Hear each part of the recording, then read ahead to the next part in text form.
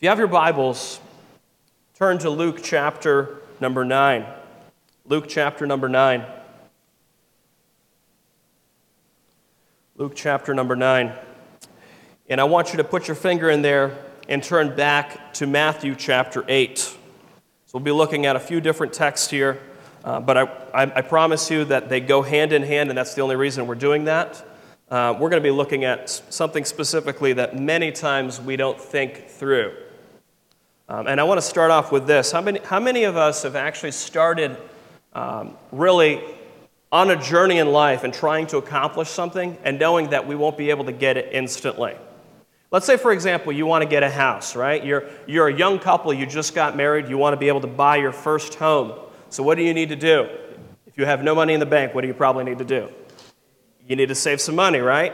If you have a lot of debt, what do you probably have to do? You need to pay that debt off, right? So we do certain things and we know, hey, you know what? There's going to be something that we're going to have to wait for, so we got to do certain things to get to that point. So we know there's a delay in what it is that we want. And in that delay, what happens is there's a consistent obedience to certain principles that we have to follow.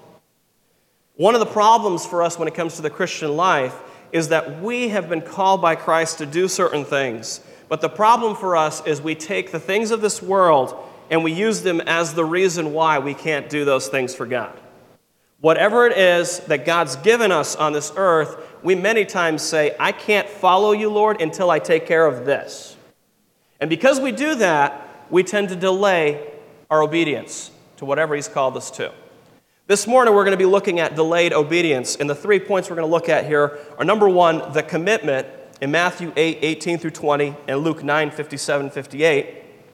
Number two, the delay, Matthew 8, 21 and 22, and Luke 9, 59 and 6 through 61. And number three, the realization, Luke 9, 62. So number one, the commitment. Matthew 8, 18 through 20. Look what it says. And when Jesus saw great multitudes about him, he gave a command to depart to the other side. Then a certain scribe came and said to him, Teacher, I will follow you wherever you go. And Jesus said to him, Foxes have holes and birds of the air have nests, but the Son of Man has nowhere to lay his head. Now it happened as they journeyed on the road, and this is going to be in Luke chapter 9, verses 57 and 58. Now it happened as they journeyed on the road that someone said to him, Lord, I will follow you wherever you go. And Jesus said to him, Foxes have holes and birds of the air have nests, but the Son of Man has nowhere to lay his head.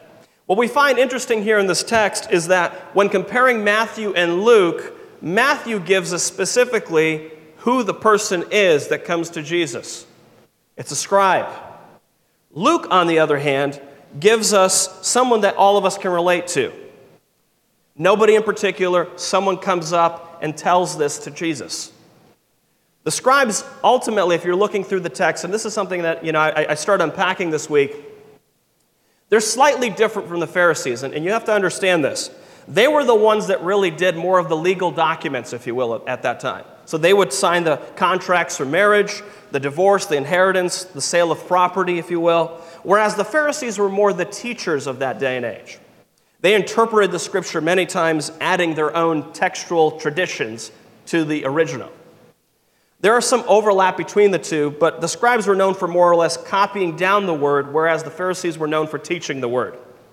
The statement made is one that really, made to Christ is really one that says, hey, you know what, Lord, I will follow you wherever you go. I will do whatever you want me to do, Lord. This is what the scribe actually tells Jesus. And here's the reality. We may say something very similar. And many of us have probably said something very similar at some point in our lives if we've followed Christ. Maybe it's been out of sincerity. Maybe it's a statement made out of desperation. Or maybe out of just plain ignorance. So out of sincerity, maybe we've come before God and said, you know what? I'm so moved by the gospel message that wherever you want me to go, Lord, I'm going to do. I'm going to go where you want me to go, I will go. Whatever you want me to do, I will do. Blank check, Lord. Whatever you need from me is yours. Maybe out of sincerity, we've been so moved by Christ that we know because He sacrificed so much on our behalf, we're willing to sacrifice everything for Him. Or maybe we have a simple thing that motivates us called being a faithful servant that we know Christ has called us to be. So we want to be that faithful servant, and we want Christ to be pleased with us. Maybe we've said this statement, "I will follow you," out of desperation. In fact, many, if you were to look at people's testimonies, when they've been in some sort of deep sin or struggle and hurt themselves and others, maybe there's an abuse of alcohol or drugs or a broken relationship, that's when they commit to following Christ. Because at this point, I'm desperate. I can't do anything. And sadly, sometimes it's a tragedy that takes a person to make that commitment to Christ. Maybe it's somebody that's on their deathbed and a person makes this commitment, "Lord, if you just save this person, I will do whatever you want me to do." And we promise that we will do anything that Christ asks of us. Maybe we turned to Christ and committed to Him because we tried so many different things and they all failed, and out of desperation, "I've tried it all. Jesus, you're the only one I have left." We've tried everything and we've forgotten Christ, so we decided, all right, I'm going to try this. Or maybe some of us have committed to Christ out of ignorance. Maybe you've committed to follow God anywhere without really knowing what you're getting into, believer. It seemed like the thing to do. Why? Because there was a conference and everybody came forward and they all prayed and you all felt guilty because there's certain music playing and "Just As I Am" 20 times was sung. And you decided, this is the moment. This is my moment to commit to follow Christ. But sadly, what ends up happening is you decided to do it simply because it sounded better than everything else you've tried.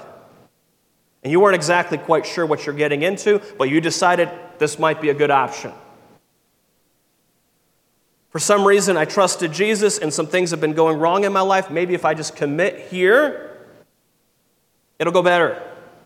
And out of ignorance, you said you'd follow Him. Because you thought, after all, Jesus is going to just make things better for you. Whatever your reason, and we don't know what the scribe's reason here is in the text, we do know that Jesus answers him with a promise that following Him will not always give you the benefits you want. It's not always going to benefit you to follow Christ. We don't get to stay, if you will, and Jesus is actually explaining this, I'm giving the modern version. We don't get to stay at the Hilton if you want to follow me. All right? Like, I don't have a place to stay. In fact, nothing is guaranteed for the one that follows me. In fact, homelessness is possibly an option here. Discomfort, rejection from others. Those are just a few of the things you may experience that I am going to experience. Christ's response is one that puts it simply, you aren't going to have everything you want if you want to be a disciple of me. If you want to follow me, you're not going to have everything you want on this earth. But you're going to have everything you need. If you're a faithful follower of Christ, I want you to expect the probability of the following here, okay? Expect, believer, if you're to be a faithful follower of Christ, I'm not talking about the in and out Christianity that a lot of us live. I'm talking about the faithful follower, disciple of Jesus that says, you know what, I'm going to follow Him no matter where it takes me. Expect a loss of friendships and relationships. Expect that people will not want to associate with you because you are different. Or because you believe that there's such a thing as Jesus and He is exclusively the only way to heaven. And because you're not loving for tolerating the latest trend that's out there. The latest sin that's tolerated by society, of which pedophilia is next, brothers and sisters. Who would have thought we'd get to this point soon? You will not be praised for that, for standing opposed to the latest sin that's accepted by society. You may have a loss of income, believer, because you decided not to cut corners in your job where others did. You had certain principles that you held to, whereas others cut corners. or you didn't want to support the latest social media trend that everybody else in your company supported. Believer, this is what you need to expect if you're to be a faithful follower of Christ. Expect spiritual and emotional attacks on you and your family. Understand, father and mother, the way you raise your children following the Word of God, there will be a lot of people opposed to that. In fact, you will be labeled an abuser by society for telling them that God's Word is the ultimate truth. Your traditional position will be turned into something that is bigoted in society because you hold to something that's outdated. You'll be assaulted to the point of having your children attempted to be turned against you in society. Parents, I want you to think through this where you send your children to school. And I want you to think beyond this, where they go after school. It is not just one or the other you need to be concerned with. You need to be concerned with both. Who are their associates? Who are their friends? Who are the people that they spend time with?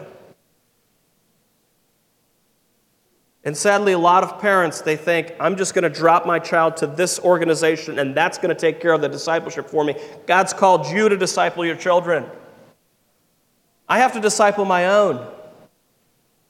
I don't expect all the teachers to disciple my children as God's called me first to disciple my own.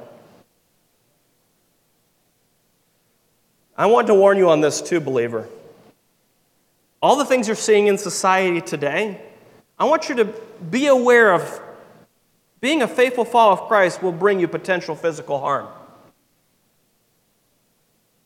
You see all the crazy going on in our world? Don't be surprised by any of that. That shouldn't be like, oh my goodness, what happened to society? Have you read any of your history? It shouldn't shock us. I don't know why it does. Faithful disciples of Jesus Christ face unbelievable persecution and physical torment to the point of losing their lives for their faith. Once many of us come to the realization that it will cost us a lot more than we originally thought, we resort to what others do here in the text. In fact, one of the things that is mentioned right off the bat is a delay in our obedience. Look at the second point, the delay. Matthew 8:21 through 22 and Luke 9:59 through 61. The delay. Then another of his disciples said to him, Lord, let me first go and bury my father. But Jesus said to him, follow me and let the dead bury their own dead. And then turning to Luke 9:59 through 61. Then he said to another, follow me. But he said, Lord, let me first go and bury my father. Jesus said to him, let the dead bury their own dead, but you go and preach the gospel, the kingdom of God. And another also said, Lord, I will follow you, but first let me go and bid them farewell who are at my house. What's ultimately happening here in the text is this phrase that sticks out right away. First, let me go. First, let me go. It's the delay in obedience. I will follow you, Lord, but first, let me get this done. Let me get this other thing done first, and then I'll follow you. I promise, once I get this done, I'll follow you. How many of us have made that promise? If I just get to this point right here, then I'll follow you, Lord. That's when I'll obey. And how many of us have lied to the Lord when we've done that? I can tell you right now, a lot of people, when it comes to anything that God gives them, they delay in their obedience. And when God gives them the blessing that they had said, hey, if I do this, I will then follow you, Christ, they still take whatever blessing it is that God's given them and still don't follow through in the obedience. Let me give you a very simple example. When a person's broke financially in the church, many times what happens is, Lord, once I'm better stable financially, I will give more to the church. And guess what happens when they have more money and they finally cleared a lot of that debt? They still don't give more. Why? Because we have the same heart that we're wrestling against. And we always tell God, Lord, if I just get this first, then I'll do this. And it doesn't happen. Why? Because we're fickle. God's true, and as Scripture says, all men are liars. We don't speak the truth many times. So let's look at some of the points here in the text. And this is something that an author points out about Jesus actually calling out the dead, burying their dead. It seems like kind of a harsh statement for Jesus to go, hey, listen, let the dead bury the dead. Listen to this commentary. It says, contemporary Jewish funerary customs make possible another reading. The practice of primary burial, in which the corpse is placed in a sealed tomb, followed by a secondary burial, I don't know if you knew this, following a 12-month period of decomposition, the bones were collected and reburied in a bone box, is well attested. But with the additional 12 months between burial and reburial, providing for the completion of the work of mourning. According to this reckoning, Jesus' proverbial saying would refer to the physically dead in both instances. Let those already dead in the family tomb rebury their own dead.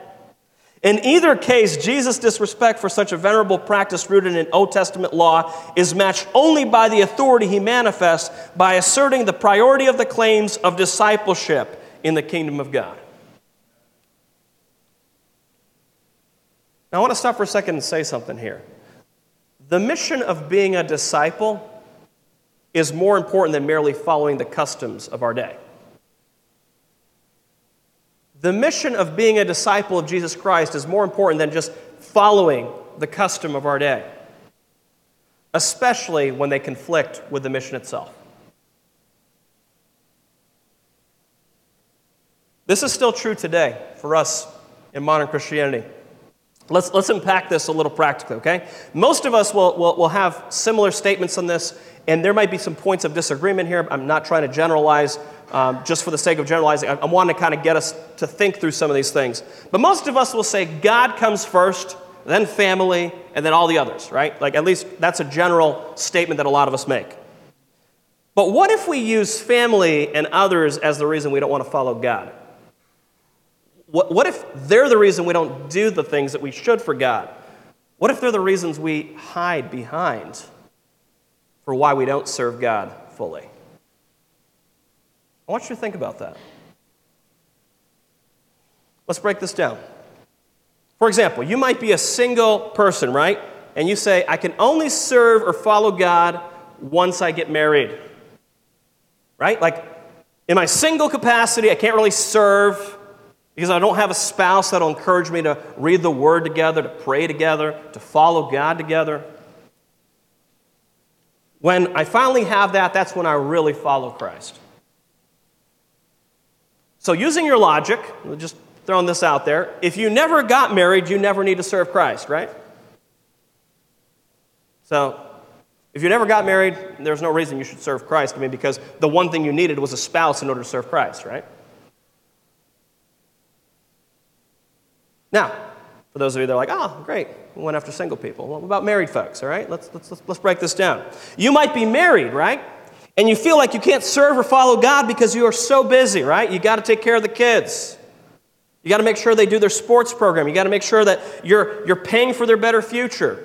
You got to make sure that you're giving them the newest clothes, the newest gadgets. You got to pay for all the stuff for the home. The mortgage has to get paid. All the other things that you need to get done. So using your logic, if I have kids in the home, I can't really follow Christ. They need to be moving on, and then I can really follow and serve Christ.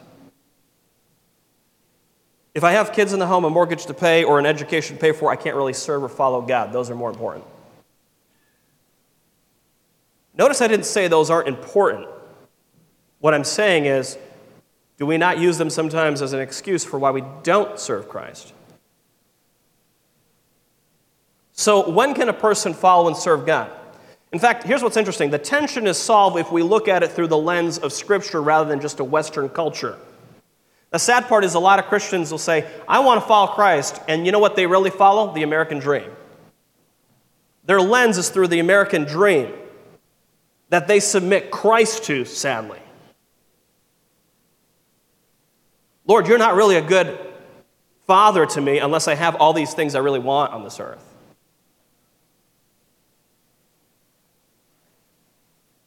I found it really sad. I saw a post on Facebook, and the post had, I'm not probably quoting it directly, but it had this this concept of Jesus came so you would fulfill your destiny. And it just broke my heart. Jesus did not come for you to fulfill your destiny. You will exist on this earth to glorify Him and the Father. So most of us, as we just talked about earlier, if we were going to break it down even further, we would prioritize God, my immediate family, the church, and then all others. But if you were to look at it through the lens of Scripture, does that match up? And that's my question. My question is not whether you think it's right or I think it's right. Does it match up to the Word of God? That should be the standard. Not just because we've heard it for so many years and so told us that we should do this in this order, and that's the paradigm you follow, and we've never really questioned it because that's what we've heard, right? There's a lot of things we follow in the Christian faith that we've just heard from somebody, and it sounded really nice. It sounded really biblical. And we've never really, as Bereans, went back and checked it out to make sure it actually fits the paradigm. So let's just break this down a little bit. Jesus actually told us to honor our father and mother, right? Like He actually says that in the Word. But He also says this, might seem contradictory. If anyone comes to me and does not hate father and mother, wife and children, brothers and sisters, yes, even their own life, such a person cannot be my disciple. So remember that whole hiding behind the family as an excuse to serve Christ? Like Jesus goes, I can't do that. You can't.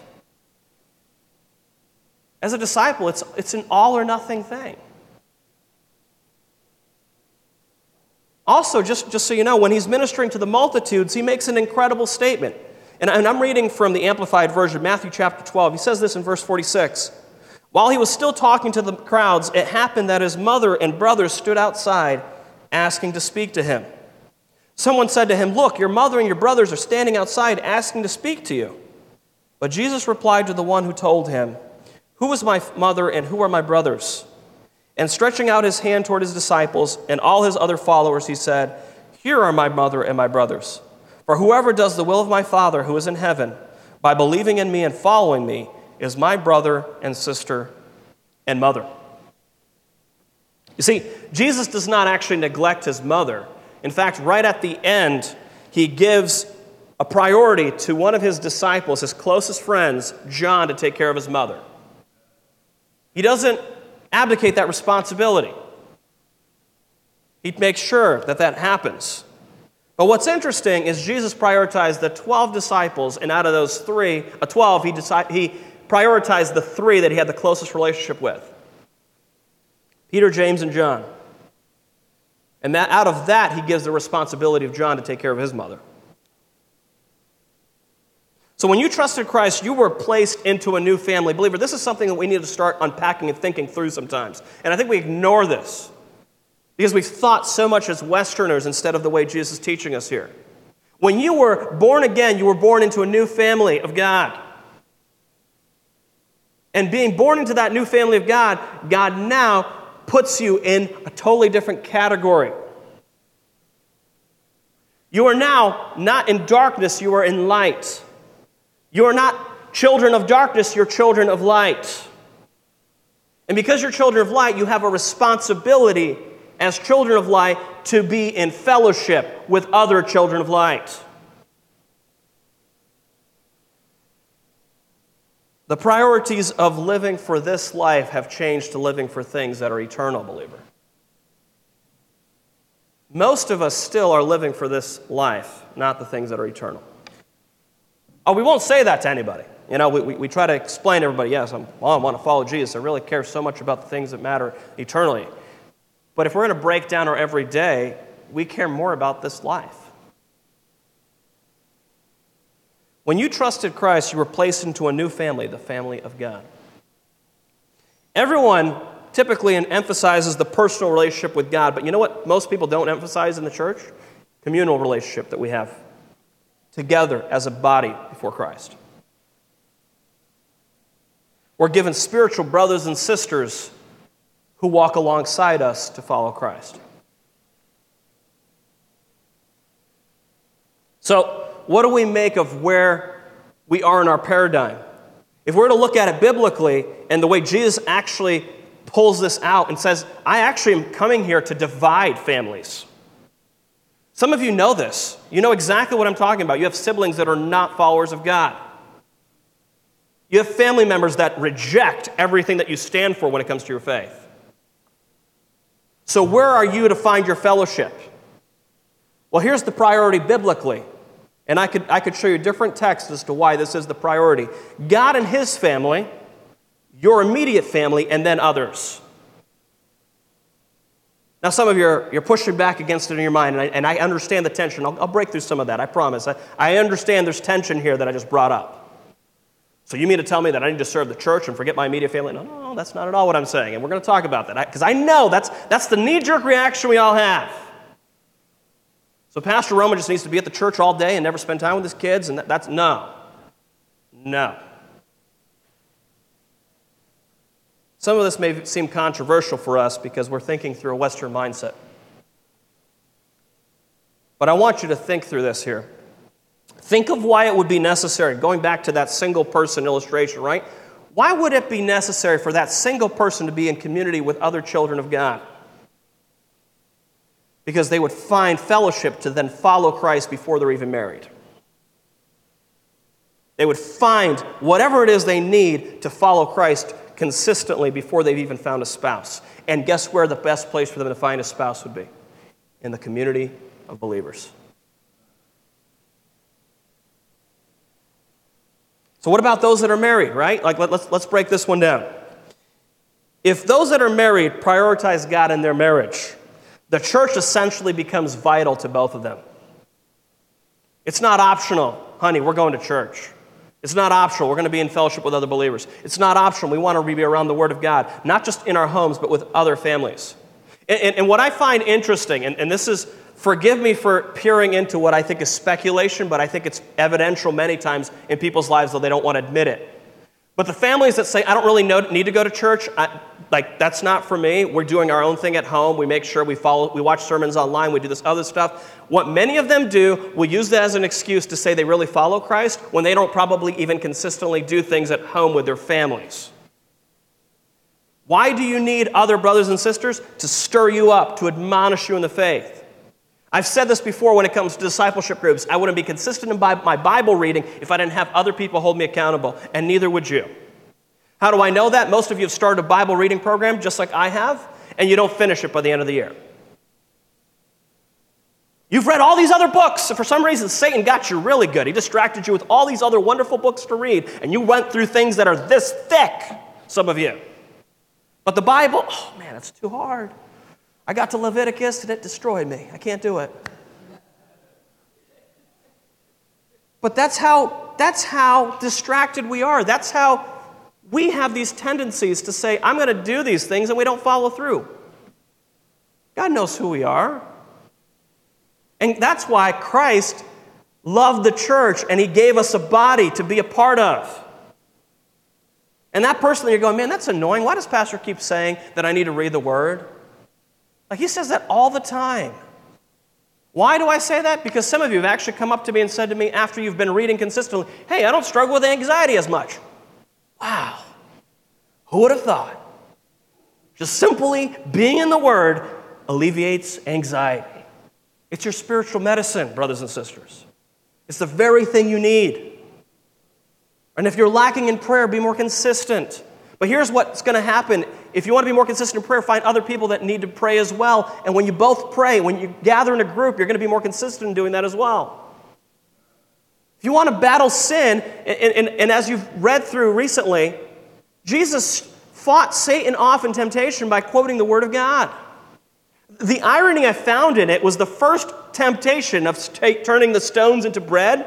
Jesus quotes the Word of God that says you can't live by bread alone, but by every word that proceeds out of the mouth of God. The irony was just phenomenal there. I'm quoting the Word of God to prove that the Word of God matters. That's exactly what Jesus did.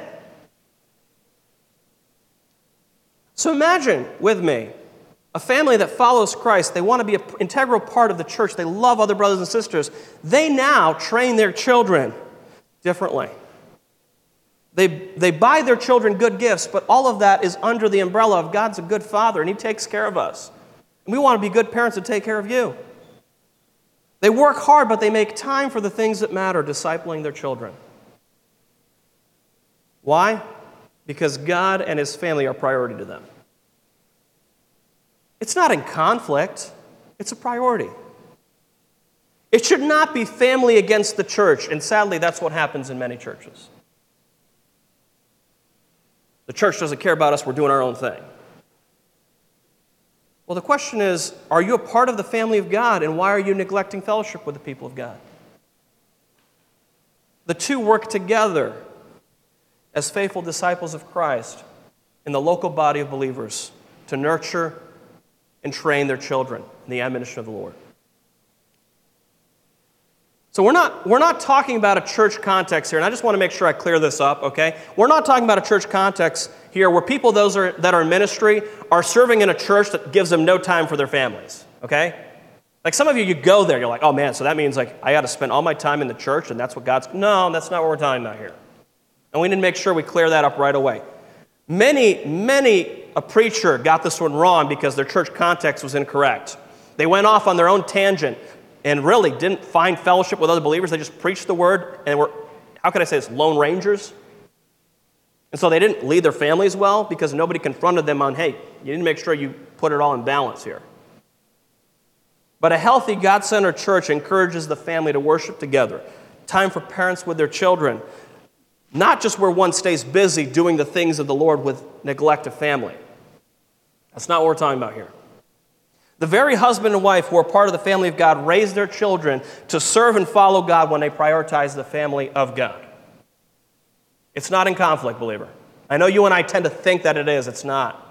Not if you and I are in the Word of God and we're going, hey, here's what God convicted me. I'm doing terrible as a parent here. What do you think? Yeah, I'm doing terrible here too. Or, hey, you know what? Here's what I'm encouraged about. I started doing this and God's been changing these things in my life. And you really should do this. This is incredible.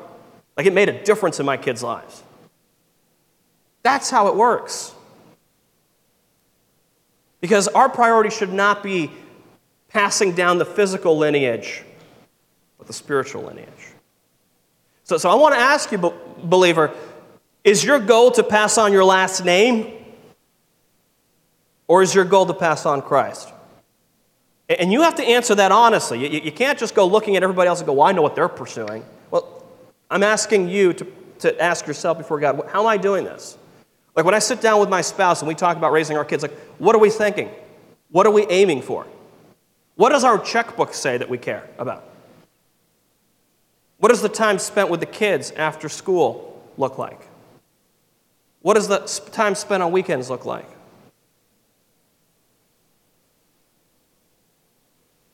We care many times to pass down the possessions to our children, but the many times we forget to neglect to pass down the greatest treasure, which is Jesus Christ. We give them everything else. So here's something I want you to think about, believer.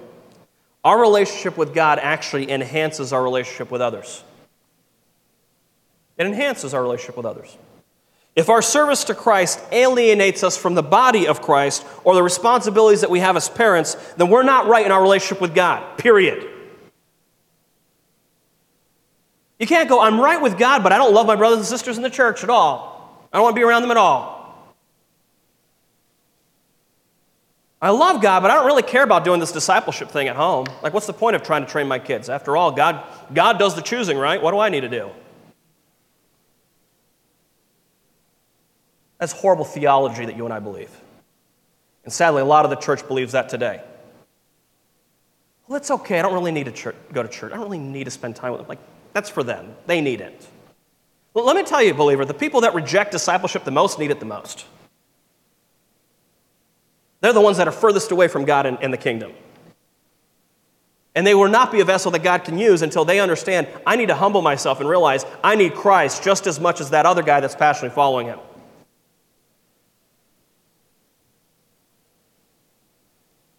It should bother you, believer, when you're not in fellowship with others in the church. It should bother you. And if it doesn't, it's very dangerous. It's very dangerous.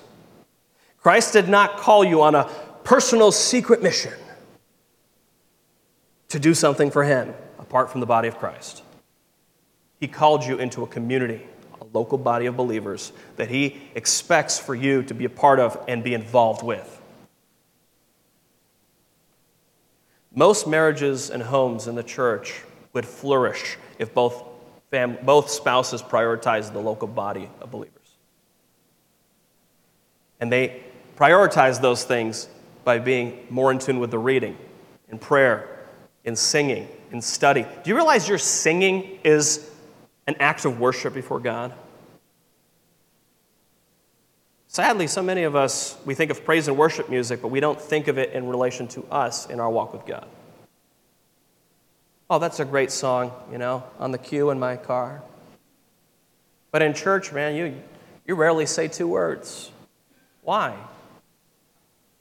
You're around brothers and sisters. As much as I know we're more Baptist, man, I remember Dan Janicki. He didn't hold it in. He was the only one clapping sometimes. I can tell you from personal experience, believer, that when I'm around people in this church that really want to follow God and they want to talk about the things of God, that encouraged me to go home and be a better father. That encourages me to be a better spouse at home, to be a better leader in my family. And I need it just as much as you do. The goal of the adversary many times is to sow discord in the church, to where you and I start assuming things about one another that are not true. Well, they haven't said anything to me for a while. They must not love me. I haven't seen this person for 3 months. They probably don't care about anybody in this church anymore. Those are all statements that are really swirling in our minds many times. Or so-and-so hasn't called me. They must not care. Do you know that person might have been praying for you consistently for months? Because they didn't mention you directly does not mean that they didn't care. Be careful what you start believing. And that's one of the reasons why I think what happens for a lot of us in the church is we start assuming things because we've never had conversations with people directly. And when we have those conversations directly, what we tend to find out, and this happens probably in more relationships than anybody would realize, there's a lot of misunderstandings. It's not all animosity that somebody had. It's not always because they're out to get us. Maybe they just really did. They cared to take care of somebody in their home. That's why they didn't attend. Maybe they had some things going on and they're going through a rough time in life. And you know what? Nobody's reached out and they're really hoping for that. It's important that we do that. But also be understanding that when somebody doesn't connect with you or reach out to you, you have a friend that sticks closer than a brother. And that's Jesus. Last time I checked, it's him you're following. It's not your brother or sister. They're necessary, but they're not the ultimate. The goal of the adversary is to sow discord in the church, to where people are in tension and they don't want to fellowship with one another. But I want to let the Word of God ultimately speak to you and me on this, and I won't comment on this. I'm just going to read the text. Because a love for the family of God is a litmus test for a love for God. A love for the family of God is a litmus test for the love that we have towards God. Listen to this in 1 John chapter 4. If someone says, I love God, and hates his brother, he is a liar. For he who does not love his brother whom he has seen, how can he love God whom he has not seen? I don't think I need to break it down. I don't think there's some deep meaning here. It's very clear what John is saying. So let me finish this section off with, be careful with let me first as your reason for not doing things for Christ. Let me first do this, and then I'll follow you, Christ. Because many times it's a cop-out. So we don't love God the way we ought to, or his family. So number 3, the realization. Luke 9:62. But Jesus said to him, no one having put his hand to the plow and looking back is fit for the kingdom of God.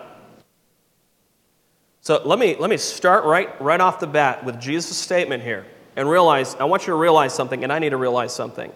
There's no such thing as delayed obedience when it comes to being a follower of Christ. There's no delayed obedience.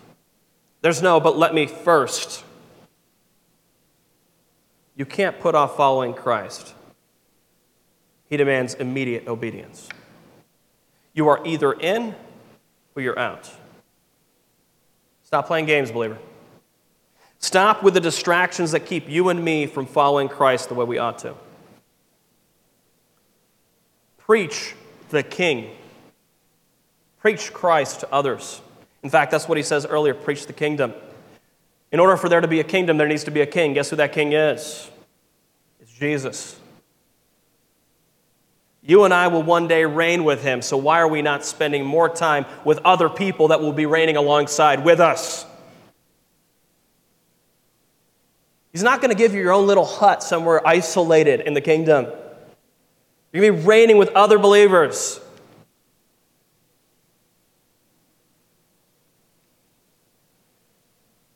And if we know that we're to be reigning with him, why don't we proclaim him to others?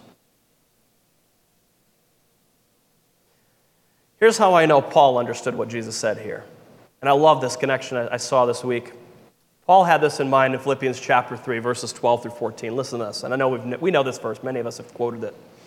Not that I have already attained or I am already perfected, but I press on that I may lay hold of that for which Christ Jesus has also laid hold of me.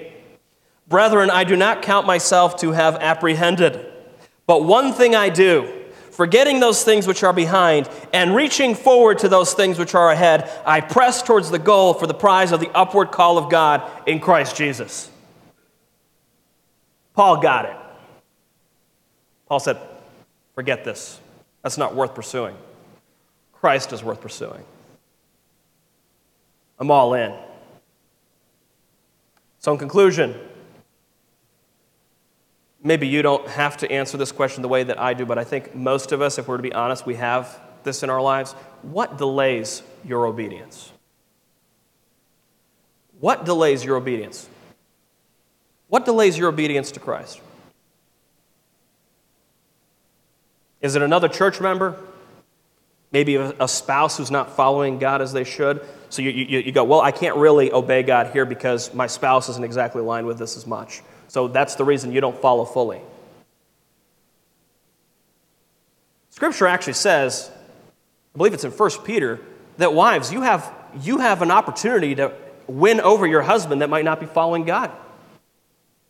So that doesn't give you an excuse and me an excuse to not follow God because our spouses aren't following God or others in the church aren't following God. Is your family and your obligations to them, is that what delays your obedience to Christ? Like, have you gotten too busy to give God what's due to him? I got too many other things going on. I just can't. I can't help here. I can't do this for you, Lord. I can't really share the gospel with other people. I don't have time for that. I got all this other stuff I got to get done. Or is it just your own personal excuses? I just can't right now. I'm too young. I'm too old. Whichever one on the spectrum you are. I'm not smart enough. I'm too broke. I'm too busy. Whatever the excuse is, right? It's your own personal excuse. I got to get this done first, and then I will.